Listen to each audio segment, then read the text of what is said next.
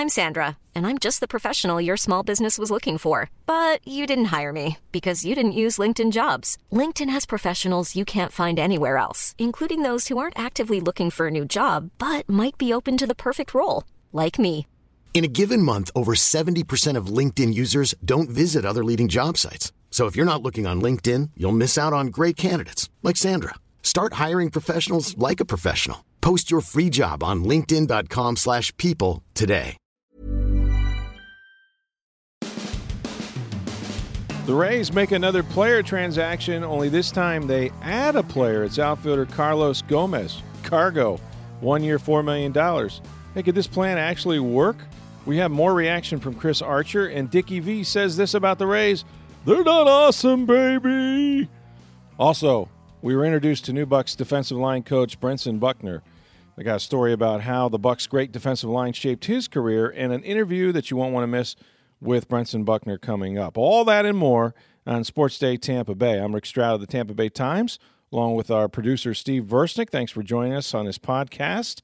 This is your place for Tampa Bay sports talk. And before we get started, I want to tell you about a special offer from Audible.com. Sign up now and get a free 30-day trial membership. That's a $15 value.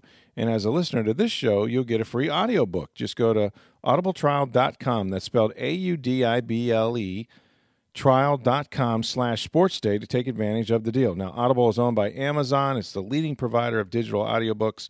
What does that mean to you? Well, they've got over 180,000 titles to choose from. Unlike streaming, you own your own books, so once they've been downloaded, you can even listen to them offline. That's audibletrial.com/sportsday for a free 30-day trial membership and a free audiobook. So when we last left the Rays, I should say, easy for me to say, they were in the process of pretty much getting rid of everybody. The Steven Souza trade, I think, shook some people up, not to mention, Jake Odorizzi and DFAing Corey Dickerson. And so you had a franchise that was sort of relocating one player at a time, as we said the other day. Well, today they sort of reversed that trend. They actually added a player. It's veteran outfielder Carlos Gomez. It's a name that baseball people know pretty well, and it was a one-year deal. And for the Rays, a pretty costly contract. I mean, $4 million. And I guess I don't know if he passed his physical. He still has to do that. Now, obviously Gomez helps them fill the outfield spot left by the trade of Steven Souza Jr. But there's still, I think the day began with this dizzying amount of trades, and even before they got Carlos Gomez, we still had the team spokesman, Chris Archer, trying to react to all that has happened. So what about those trades, Chris? It's hard to have thoughts right now. A lot has happened in the last 7 days. Actually, the entire offseason, but a lot has happened in the last 7 days, and I'm just trying to digest it. It's hard to know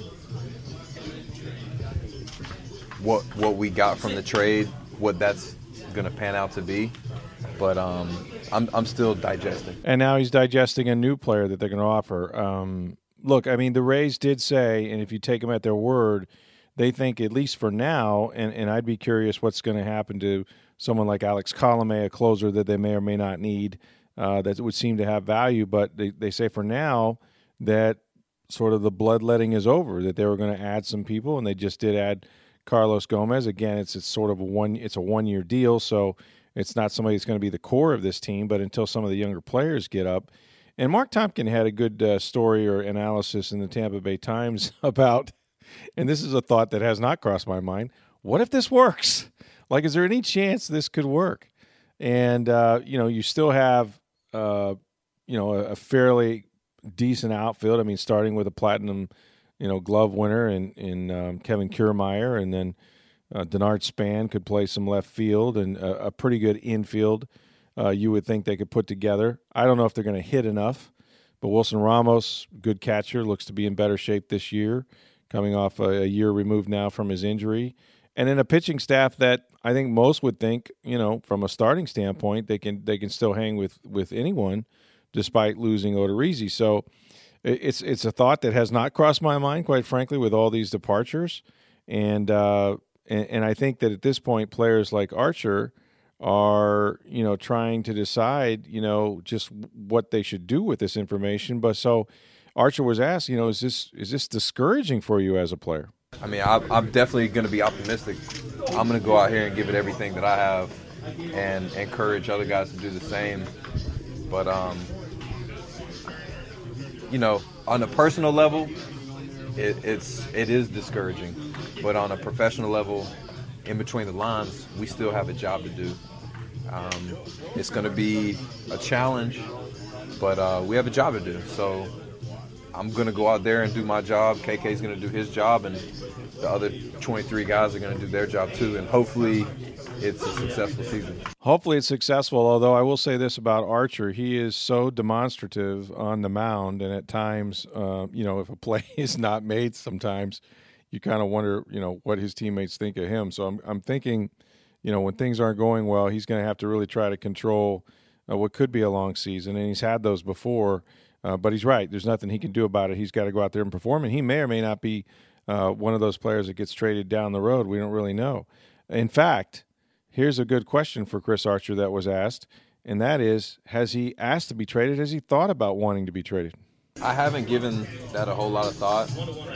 I do love this organization, and I do want to be a part of whatever's going to happen in the future. I definitely want to see the fruit of the adversity. You know what I mean? I want to reap the benefits of the transition process. There's guys that are like Brandon McKay and Jesus Sanchez and Genesis Cabrera that I want to play with just as much as I want to play with Honeywell and Willie and everybody else. So I want to be a part of it. I think it would be really fun. I don't want to lose. There's no question about that. I'm 29 years old. I've had I've been a part of 4 consecutive losing seasons. It's not fun. I don't want to continue that, but I do want to be a significant piece of these guys' career. I was just thinking, it's the start of something good when you're waiting for Genesis Cabrera. There's a name I have not heard in the Rays minor leagues. And again, a lot of these guys will probably not start the year. The Jake Bauers and the Willie Adameses and some of those guys may not start the year in Tampa Bay, but they're absolutely going to try to move towards the future and move towards building a younger core. And for that reason, I don't know how Carlos Gomez fits into that. He's certainly just a Band-Aid, just a stopgap guy to try to replace Sousa to be able to line up and play. But it's been a tough week, tough start of the season for Rays fans, and there is probably no bigger Rays fan than Dick Vitale, the guy that sits next to the visiting team dugout, has ever since the start of the Rays back in 1998. You see him all the time, of course, on ESPN college basketball, but he is one of the area's biggest Rays fans, and his heart's breaking right now, along with a lot of other people. So here's what Dickie V had to tell 620 WDAE. He wants a new owner. Yeah, sell it to somebody that wants to win and compete. I'm going to see competition. Are we going to see competition? What the Yankees are doing, the Red Sox are doing? You look at the Blue Jays, the Orioles. How are we going to beat those clubs? What are we heading for? Are we looking forward to a season where right now other teams are thinking about winning, and we're thinking about, well, maybe we could avoid 100 losses. Maybe we'll only lose 95 or 97 or 98. I mean, it is just frustrating daily. I read Mark Topkin, who does a great job about the Rays. I read that, Roger Mooney and these guys and do a great job, and it breaks my heart because every time you don't see any good news. You don't see anything coming out of there that you say, wow, it crushed me that we got rid of Longoria. There is no way in the world Longoria should not have finished his career here. Tell me about the money. Tell me all that. Don't own the team. If you don't have the cash to play with the big boys, don't own the team. Ouch, babe. Ouch, Dickie V. Passion, man. What do you think of that, Steve? He's never been lacking passion. No, not at all. Not at all. I tell you, I love to read Rick Stroud. I read him about the Bucks. I don't listen to Tom Jones. I don't believe in that guy. He's no longer on the podcast. But he's always tweeting. Kept waiting for that. He is tweeting at Tom Jones. Always. This is like part of his. Well, him and Tom are actually close because Tom writes TV and well, Dixon TV, so that's how you get invited to the gala, which I've been invited to, but I haven't gone yet. I really want to do that at some point. Dick's one of the best, and we used to talk to him on the radio regularly as well. But look, he's as big a fan of the Rays as there is, and if that's how he feels about ownership, and you're hearing more and more about this. There was also another column by Martin Fenley that you'll want to check out in the Tampa Bay Times and TampaBay.com, which is, hey, is this any way to build a stadium? I mean, on the one hand, here you are, trying to break ground on a new ballpark that's going to cost, I don't know how much. I mean, we don't even know that yet. That would be the next step. Have an architect tell you what the actual cost of this thing is going to be, $650, $700 million. Oh, and by the way, how much are the Rays going to put in for that?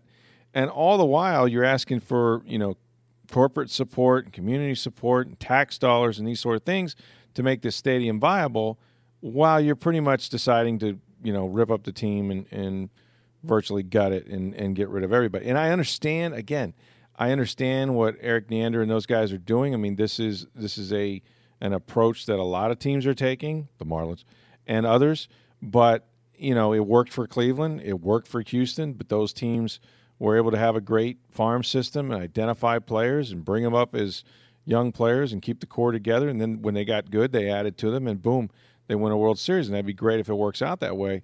But it's a painful process. And I still think that the Rays are still caught they're sort of in between. They're sort of not, otherwise I think you would see Archer traded. I think you would see Alex Colomé gone. I think you might, we mentioned Souza getting dealt. Maybe Wilson Ramos is the next guy. I mean, I think you might see a wholesale sell-off, and it still could happen before this season is over.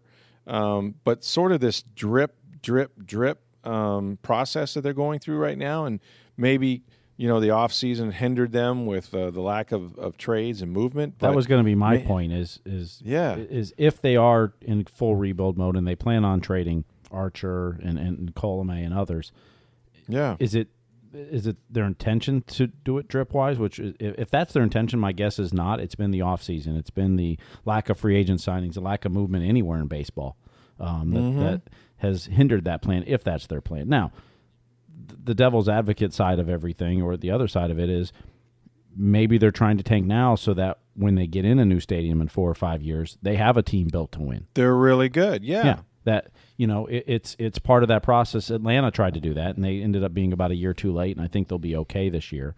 But they were rebuilding for a new park and the SunTrust Park up there. And last year they did okay. It wasn't as bad as the years prior, but they weren't ready for prime time yet as far as winning. But I mean, I think that's the other part of this model for the Rays is if this is their intention to rebuild, that it's in time to get everything ready for a new stadium. And so but it's a very painful process, and for the fans, it stinks. And so we're guessing if they broke ground, you're looking at 3 years to build a stadium. You know who hit it just right, because I lived it. Your Tampa Bay Buccaneers. Tony Dungy came in here in '96, and they got off to a 1-8 start. It looked like it couldn't have gone worse. It was the last year at Houlihan Stadium, the old sombrero, if you will. And they had a young core of players, and they had gotten a little bit better, and then they got really strong at the second half of that season. I think they finished 5-3 their last 8 games, and so they go 6-10, something like that, and exactly like that. And then I think 97, that would have been 96, and 97 they make the playoffs. They close the old sombrero with a win over Detroit in the playoffs, and then boom, they move into the new stadium in '98. So, at that point, everybody was all in for the Bucs in their new stadium. Every club seat was sold. Remember the 100,000 waiting list? There really wasn't a waiting list for 100, but you had to pay $50 to get on it. But everything, that was the perfect storm of a team getting good, and then boom, here comes the new ballpark and everything sold out. So if they're right, if these young players do come up and, 2-3 years into the majors, they start hitting their strides, much like they did, back in 2008 and those good years that the Rays had under Joe Maddon, this could be the perfect storm. And I'm sure that's what they would hope for. I just don't know just don't know that. I don't know that the fans are going to hang in there. I mean, it could actually end up being a defeating purpose too. If everybody's like, "Why do we want to spend taxpayer money on the Rays? They're terrible. They're losing 100 games a year." I mean, I think people have to see the bigger picture, and I think if you as an organization, if you let them know what the plan is, and they can see it, they'll accept it. So, at some point this year, it'll be a big year for them to get some of the younger players like the Brent Honeywells and the Jake Bauers up into the majors, and if they contribute and you can see it, then I think people will be accepting of it. Well, I think their hope too is that the team last year in Durham won a championship. That's right. That group of players won championships prior to that in lower ball. And they moved up. They think they've got a lot of good young players here that, while the view is they're tanking, I think their argument is, and we're making room. Agree or disagree, but we got some good young players. We also want to see what they can do up here too. Yeah, we're making room. You have to. Look, if Levante David's going to eventually be your weak side linebacker, Derek Brooks has to move on. And I know Levante wasn't here when that occurred, but I'm just saying, let's say that's the example, right? And I've seen football teams do this. You have to move out veteran players so that your younger stars can move in there and play. The Packers that's why did you it with drafted Brett Favre when they had Aaron Rodgers ready to go. Sure. It happens all the time in sports. Sure does. And it's, when they're iconic players like Evan Longoria. I mean, I'm not saying they moved Evan, so they could see Matt Duffy at third base. I mean, I think that was one of those deals where he was going to have a no-trade clause this year, and he was 32 and hit 20 home runs. I mean, and had a long contract left. Yeah, and the New England Patriots, and everybody raves about the Patriots. They don't make every personnel decisions great, or Jimmy Garoppolo wouldn't be in San Francisco for a second-round pick right now. But I will say this, they would trade a player a year or two early rather than hang on to him a year or two late. And so, and they're considered one of the best organizations in sport. So, I mean, there is sort of a method to this madness. And I know all these guys have the analytics and the Wall Street background and all this stuff to kind of dive into this and try to predict like you're selling stock, like you're trying stock up, stock down. Where's this player? Where is he headed? Are we paying him for what he's done? Are we paying for what he's going to do? So all that is part of the equation. And I think at this point, everybody's got to take a breath and kind of calm down and realize they haven't played their first spring training game yet. Let's just wait and see. And I'm as guilty of it as anybody, but it's been news, right, to try to see exactly what they're doing and get the reaction from fans, and I get it. So I mentioned, or began to mention that the Buccaneers have a new defensive line coach, and he is somebody that Bucs fans probably remember. He's Brenson Buckner, who comes over from the Arizona Cardinals. Hey, it's Ryan Reynolds, and I'm here with Keith, co-star of my upcoming film, If, only in theaters May 17th. Do you want to tell people the big news? All right, I'll do it. Sign up now and you'll get unlimited for $15 a month and 6 months of Paramount Plus Essential Plan on us. MintMobile.com/switch. Upfront payment of $45 equivalent to $15 per month. Unlimited over 40 gigabytes per month. Face lower speeds. Videos at 480p. Active Mint customers by 531.24 get 6 months of Paramount Plus Essential Plan. Auto renews after 6 months. Offer ends May 31st, 2024. Separate Paramount Plus registration required. Terms and conditions apply if rated PG. We coached the defensive line for 5 years, but you may remember Brenson Buckner as part of a really good, towards the end of his career, Carolina defensive line that competed against the Bucs. So we talked to Brenson Buckner for a long time over at One Buck Place. Thoroughly enjoying guy, and his interview was very insightful. We want to make sure that you get an opportunity to listen to him, and he goes through a number of topics, but we'll start with what attracted him to the Tampa Bay Buccaneers. Really playing in this league and actually having the chance to play against the Tampa Bay Bucs. I'm talking about when they was at their heyday, and just seeing the excitement in this town, the fan base, the tradition of being a great defensive team, which I sort of marveled at even playing against them. Then having the opportunity to come here and reset that foundation, with some great young players, some stalwarts like Gerald McCoy. There's on there, 3 of the most athletic linebackers you're probably going to find in the NFL, and having the chance to coach the guys that sort of protect them, I had to jump at the chance. Jumped at the chance, and, the fact that he was let go by the Cardinals probably influenced that as well. But, he's a guy that Jason Licht knew very well, because Jason was the director of player personnel with the Cardinals when Buckner was hired as the defensive line coach before Jason got the job here as the GM of the Bucs. Really interesting story, though. You know, Buckner played a number of years he started his career in Pittsburgh. He actually played in a Super Bowl with the Steelers, and that was a team that was certainly known for defense that had hit some lean years and then got back up to the Super Bowl level under Bill Cowher. And so he played in one of those. And then towards the end of his career, he played for the 49ers as well. And towards the end of his career, he ended up with a very good defensive line, with the Carolina Panthers, who were just starting to get going as an expansion team. And then they came on, of course, and had success pretty early on. But in 2001, they went 1-15, I think, in the first year that he was there. Well, the next year they went 7-9. Well, that was the year that the NFC South was born in 2002. And who won the NFC South in that first season? I'll tell you what, man. I remember that year, you know what I mean? John Gruden and the Tampa Bay Buccaneers. And where was Brentson Buckner when the Tampa Bay Buccaneers were starting their playoff run? My first year in Carolina, we went 1-15. Then the next year, they changed the division, and we went 7-9, and Tampa wins the Super Bowl. So I came right down here for the first home playoff game and sat in the stands and watched. I came and watched. Me, Chris Jenkins, Mike Rucker, and Julius Peppers, as much as we disliked Warren Sappman, we admired what they did. And I wanted to see what kind of atmosphere they would create when they came out, the energy in which they played with. And to see those guys run out that tunnel on Sunday, you thought it was an earthquake. And I remember calling Mike Rucker from the stands, was like, this is what we got to create in Carolina. They're doing this with their front four. It's not the quarterback running out. It's not the star running back. This is the defensive line that's being introduced. And so we would sit back and marvel, and what we said, hey, we want to model ourselves after them, but also we want to get to the point when we stand toe-to-toe, we want to be the better model. And that's what we did. And I think that's what it was, a mutual respect that created hatred, competitive hatred between one another, but it was all out of respect. We wanted what those guys had created here, and we tried our best to get it. Competitive hatred. That is one term that I have not heard, but I'm going to adopt it because that's pretty good, man. I'll tell you, I hated North Carolina Panthers too. You know what I mean, man?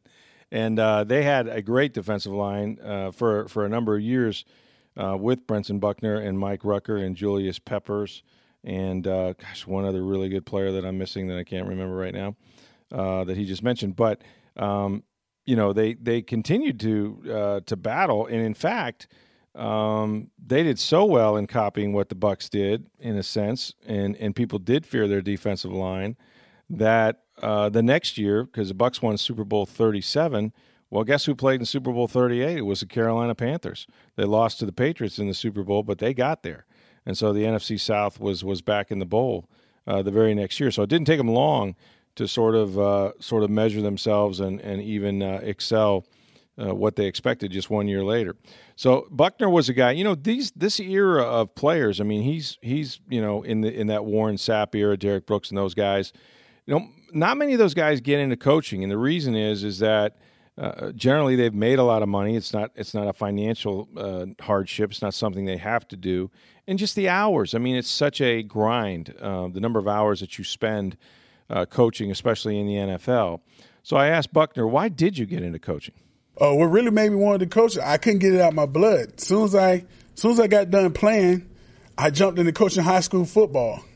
And then I went from a D coordinator to a head coach. Then I started training guys. And then I said, I'm going to do the ultimate. I'm going to coach 7 to 9-year-olds. And to be actually the joy of seeing a 7-year-old who come to practice kicking and screaming because he don't want to play and he's grabbing on the tires and he's throwing the fit, to 3 weeks later, he's having fun. He don't want to go home now. And that's the joy you get out of coaching. For me as a player, the cameras and all that stuff that's over with for me. I had enough of that. But the joy of getting a guy to do something that he couldn't do and just see the look on his face, even grown men, coming into the league, you have guys who they feel down on themselves, or, man, they say I'm not a good run stopper or a good pass rusher, but you work on it, you give them technique, and you make them feel good about doing it. You see them have some success. You see that 7-year-old and that grown man faces. So that's the joy I get out about. Guys can change their whole history, their time, their family timeline through this game. You have a great platform through this game that you play for free as a kid in the park.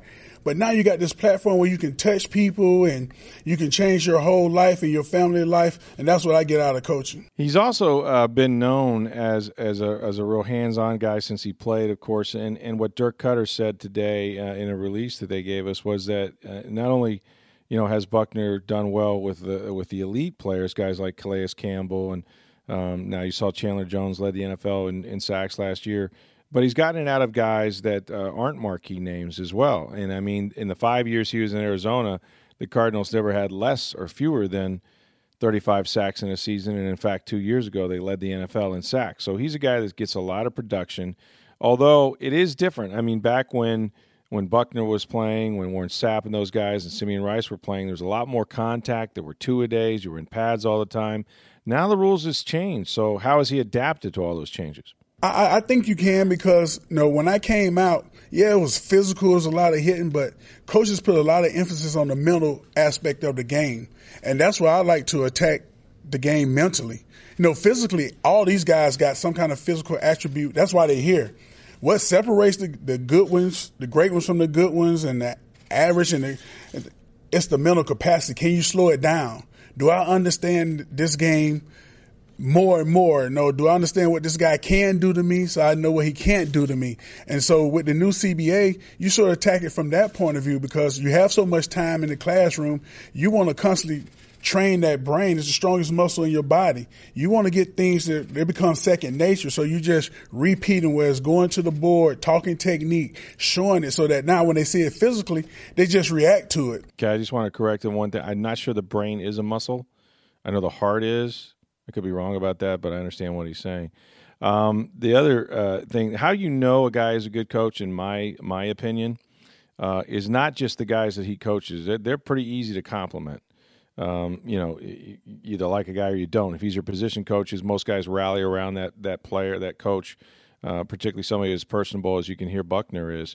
But how you really know is when players from other positions, like Tyrann Mathieu and other guys, when Buckner was hired by Tampa Bay, they went on Twitter, they complimented him. They think this guy's going to be a defensive coordinator. I wonder how that made him feel. I use the word coach lightly. I'm a teacher of life. And that means I'm not just teaching life to my guys in my room. It's anybody I come in contact with.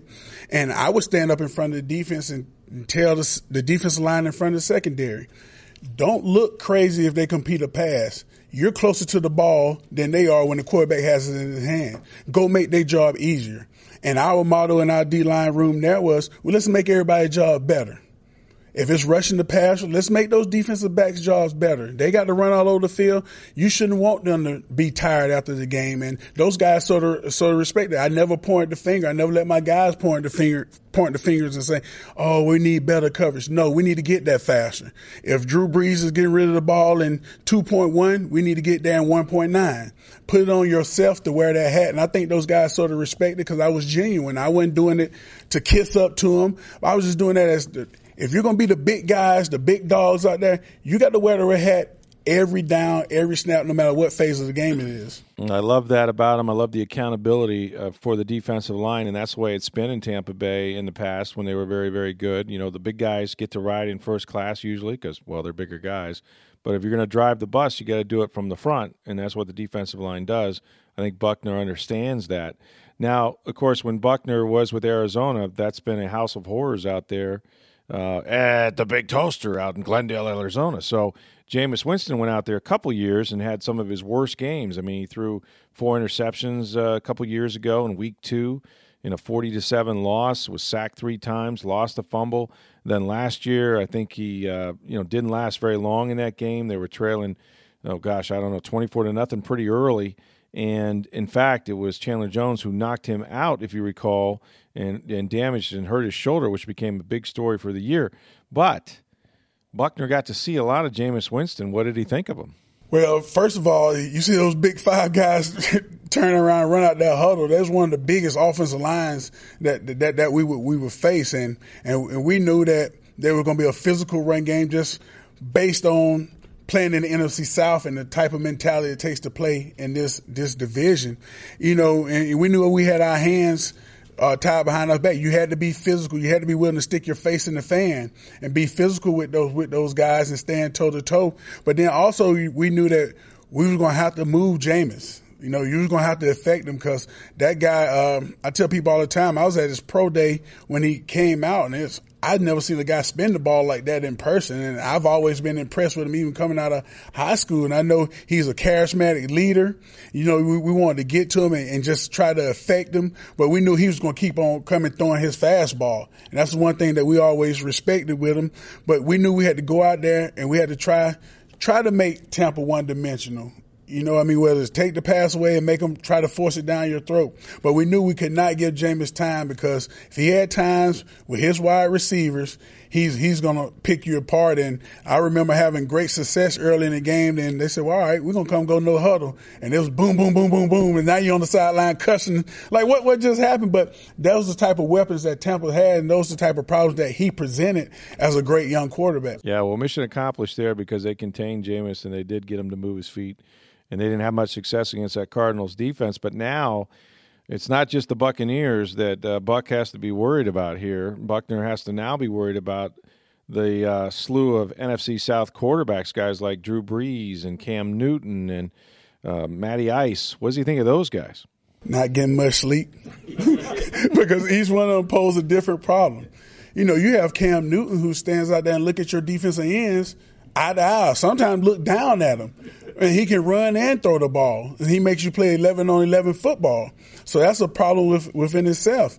Then you go down there and you go to Drew Brees. You know, all right, you're taller than him, but you never get a chance to touch him because he's so smart. He plays the game here, and you know that you got to be on your P's and Q's as far as taking away passing lanes and not giving him so much time, but then you can't get so in depth where you're going to get him, and now they got a two-headed monster run game, so they become even more balanced. Then you go down into Atlanta where Matty Ice is Matty Ice. You know what I mean? He can go from being, well, he can't connect on a pass, and all of a sudden he completes 20 in a row. He throws 7 touchdowns because Julio Jones in that running game. So, you know, you got to be on your P's and Q's, and you got to always make sure you're at your best. Because one thing all three of those guys seem to do, whenever you're lacking, they find that.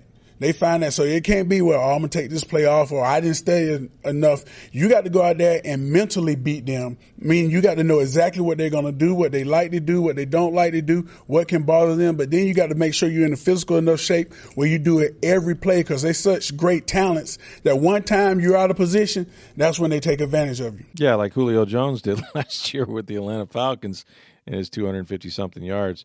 So Buck's got his work cut out for him. That's for sure. And you know, let's face it. I think this is going to be mostly a rebuild of this defensive line. They still have Gerald McCoy, as Buck said. You know, there's 31 other teams. That's a pretty good place to start with a 6-time Pro Bowl player. We don't know about Noah Spence. He's coming off that shoulder injury. He seems to be their best hope right now as an edge rusher. But again, he missed all but 3 games a year ago. And they're still waiting to see, is Robert Ayers going to be back on this team? You'd think William Golston would be, but you don't know for sure. And they're going to have to go out and deal with some free agents like Clinton McDonald and others that they would either bring back or bring guys in here and then the draft.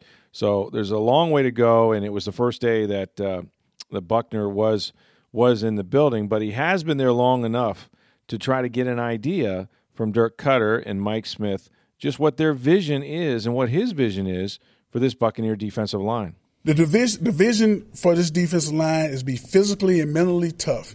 When you turn on that film, you're going to see 4 guys recklessly attacking the guy in front of them like their life depended on him. And when they can't do it, the next guy behind them is going to come in and do it. And we're going to work well together. We're going to hunt until the whistle blow. We don't want nobody to feel comfortable because all week long, that offensive line has told that coach and that quarterback and that running back, we can run this play and we can block those guys. And we're going to take that personally. And we're going to go out there. We're not going to go looking for a fight. We're going to go invite a fight when that ball is snapped because we want to be vicious. And we want to play that way. We want our play to precede us when we walk into a stadium. We don't want to say, what are the Bucs going to give us today? We know when the Bucs step on the field, it's going to be a battle. We might not win them all, but your training room is going to look like we did. That's a drop the mic moment. That was his last response. I loved it. Your training room will look like we did. So that's Buck's mentality. And I can see why they were impressed by him. I can see Certainly, with the 22 sacks last year, last in the league, where they made a change, even though the timing was odd, they really think that Brenson Buckner can bring a lot to this defensive line. And knowing the guys that are coming back on that team, I think he has the perfect combination of having been a successful head coach and a pretty successful player. And so he walks into that meeting room with a lot of cachet and a lot of experience that he can bring to that defensive line. So I thought it was a very interesting interview, and we wanted to bring that to you. Thanks for joining us. That's it for this edition of the Sports Day Tampa Bay podcast. We invite you to join us each and every day, Monday through Friday, to get the latest in Tampa Bay sports, and we will be here for you for that. You can always reach us, too. We want your feedback on Twitter at SportsDayTB. You can reach me on Twitter at NFLStroud or email rstroud@tampabay.com. And, Steve, we want them to also give us their ratings and reviews if they could, too, as well. Yeah, subscribe to the podcast. You can do that on anywhere you get podcasts, so whether it's iTunes or Google Play, Stitcher, TuneIn, any third-party apps. Of course, TampaBay.com/sports always has the latest episodes, and they're on SoundCloud as well. Please rate and review. Please do. Thanks for joining us. Hope you have a great day, and we'll see you tomorrow on Sports Day Tampa Bay.